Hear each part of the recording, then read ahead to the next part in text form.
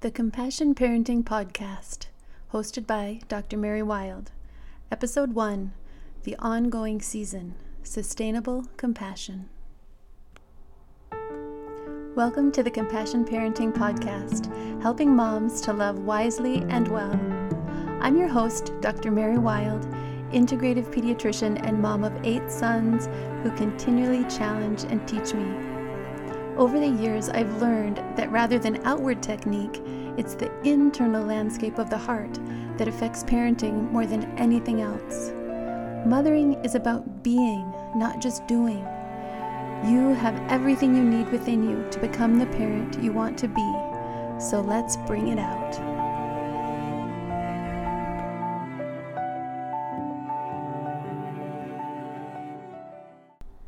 This episode is the first in the series on seasons. Though seasons of life and parenting change, the one constant element, the aspect that we seek to keep fresh and renewed always, is love. Why? Because the wisdom literature states that charity or love never faileth. I don't know about you, but I'd like a guaranteed strategy. Like all profound yet simple truths, however, it's the implementation that's the challenge. Love is the foundation of effective parenting. It's always in season, even through dark winters or long summers. You might be thinking, well, of course I love my kids. Yes, you have an underlying bond and an underlying intention, but how tuned into it are you from day to day and moment to moment? How tuned into it am I?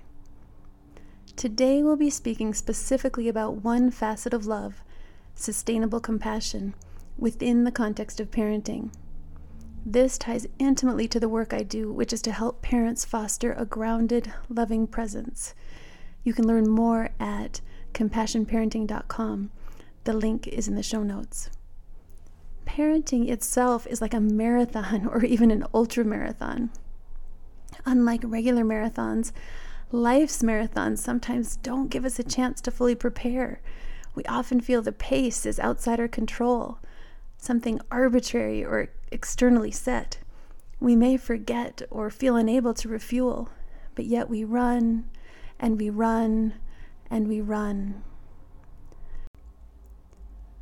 From 2007 to 2016, not only did I have responsibilities as a mom to a large family, but I also cared for my aging mom and worked part-time as a pediatrician.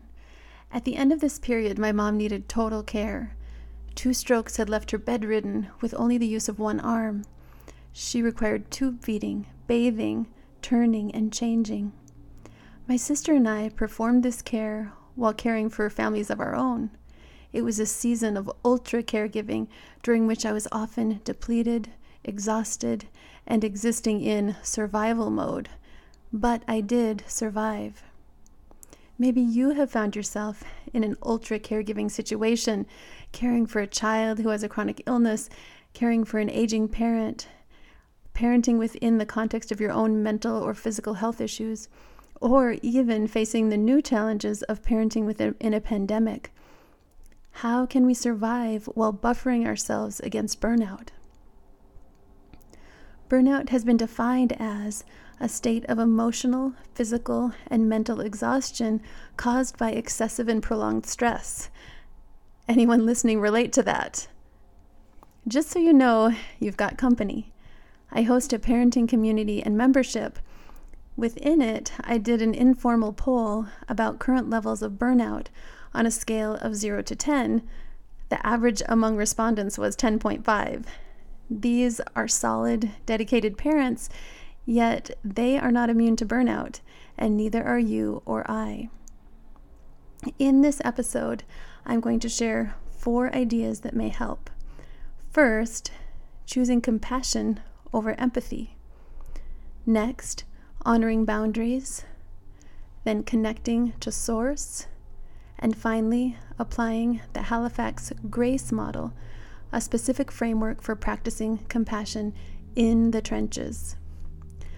So what's the issue with empathy? Empathy is good, right? Well, I'm going to make the case that particularly in extreme situations, compassion may be better and more sustainable. The first to introduce me to this distinction was Dr. Joan Halifax in her beautiful book, Standing at the Edge. Though often the terms are used nearly interchangeably, there's an important difference between them. Empathy literally means in feeling or suffering, but compassion is feeling or suffering with. You can only hold or be in so much suffering, but you can stand alongside it, like a vigil, for longer. That's choosing compassion over empathy. Joan Halifax spent years as a hospice volunteer, literally standing vigil with individuals and families in suffering. She developed trainings to help caregivers and frontline workers maintain compassion despite having to endure and witness ongoing emotional stress. Dr. Halifax has also created a framework with the acronym GRACE, GRACE, that I'll share later in this episode. This work fully applies to parents as well. Yes, when crisis hits, the helping professionals are there, but who is in the innermost circle? It's you, the parents. It's been you at the bedside of your sick child. It's been you sitting alongside your third grader while they try to learn the times tables with a virtual class of 28 over Zoom. It's been you waiting up for your teenager at midnight. It's you navigating hard conversations, big emotions, and family crises. On a practical day-to-day basis, what does this mean? How is compassion, feeling with, applied? When your child is having a meltdown, whether they're 2 or 16, you can still be a caring parent without getting roped in. In fact, you can be even more effective when you don't get roped in. We can be there with our kids, offering care while decoupling our emotions from theirs, like unhooking a trailer hitch. Then we can be steady and offer wise, loving support. Does this sound cold or mean? It isn't at all. It's a technique for survival and pacing and sustainability. It allows your heart to keep caring. In the healthcare space, there's a term called compassion fatigue, which maybe would be more accurately named empathy fatigue, that describes a burnout state among caregivers, a loss of the ability to nurture. Certainly, this is not a permanent state, but does require repair work when we find ourselves in it. As we've discussed, the first fix is shifting from empathy toward compassion. Now let's talk about boundaries. To me, boundaries are about making decisions based on priorities and then honoring them. Prentice Hemphill has said, "Boundaries are the distance at which I can love you and me simultaneously."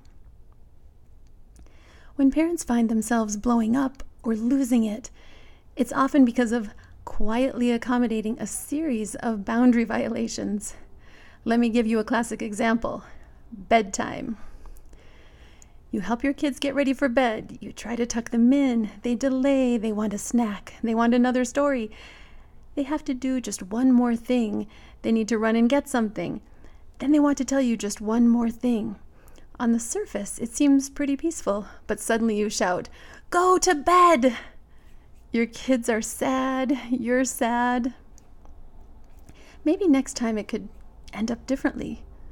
But how? You could just let them do all those one more things until they're so tired they finally crash, which usually means you're too tired now too, to talk to your spouse, to get your work done, or just to have some necessary downtime. Maybe they're happy, but you're not, and you start getting resentful. It's not sustainable. Instead, consider this. Right at the moment you feel the inner tension rising, you could communicate about it authentically. Maybe after the first or second delay tactic instead of the 15th. You could say, "You know what? We've had a good day, and I want it to stay that way. Now it's bedtime, and you need to go to bed. Not one more anything. I love you."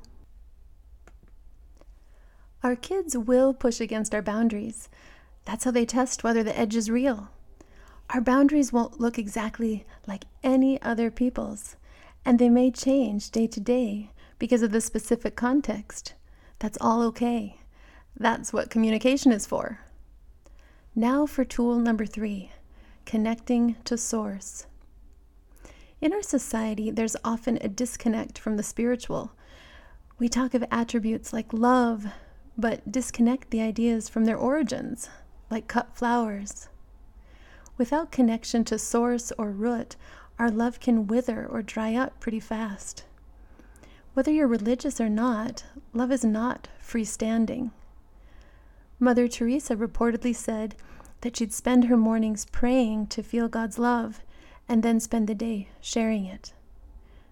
Whether you tap into a divine source or into a sense of common humanity, let your love have root in something bigger than yourself.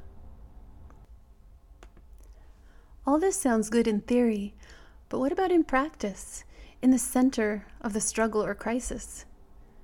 For our 4th tool, let's return to the work of Dr. Joan Halifax. To medical professionals, clergy, social activists, humanitarian workers, Dr. Halifax has taught the GRACE model, and I think it applies equally well to us as parents, for we are the ultimate frontline caregivers.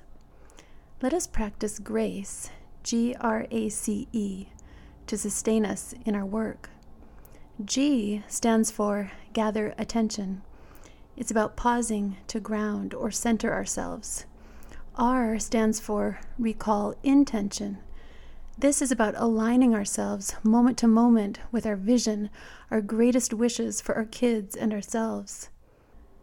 A is attuned to self and others. We must attune to our kids and ourselves to discern the true needs in a given situation. C, consider what will serve. Our considering may not bring us to the easiest, most convenient, or most popular conclusion, but it will likely guide us to the wisest one. E is engage and end. We carry out the plan from the previous step, and then we move on, without baggage, without regret or rumination, to the next thing. Because in parenting, there always is the next thing. Truly, love is the most powerful parenting tool in the universe. It's a simple thought, yet a profound and taxing path that I hope we can explore together through this podcast. Now, some final thoughts. Recently, I was at a yoga class, and the instructor said, "When the practice gets hard, love yourself more." The message hit me so deeply. Yet so often we do the exact opposite of this. If you remember nothing more from today's episode, remember this. When the practice gets hard, love yourself and others more. What is the practice? In my yoga class, it was a specifically challenging pose, but the ultimate practice is life itself. Thank you for joining me for this episode of the Compassion Parenting Podcast. I'd love to hear your thoughts. What resonated with you? What questions came up? Let's continue the conversation on Instagram at Compassion Parenting or within my free Facebook group, Parenting Well, Raising Compassionate and Productive Humans. Links are in the show notes. If you've gained insight from the time we've shared today, leave a review and subscribe. There's a quick how-to in the show notes. Have a blessed week. May you love yourself, your family, and the world wisely and well.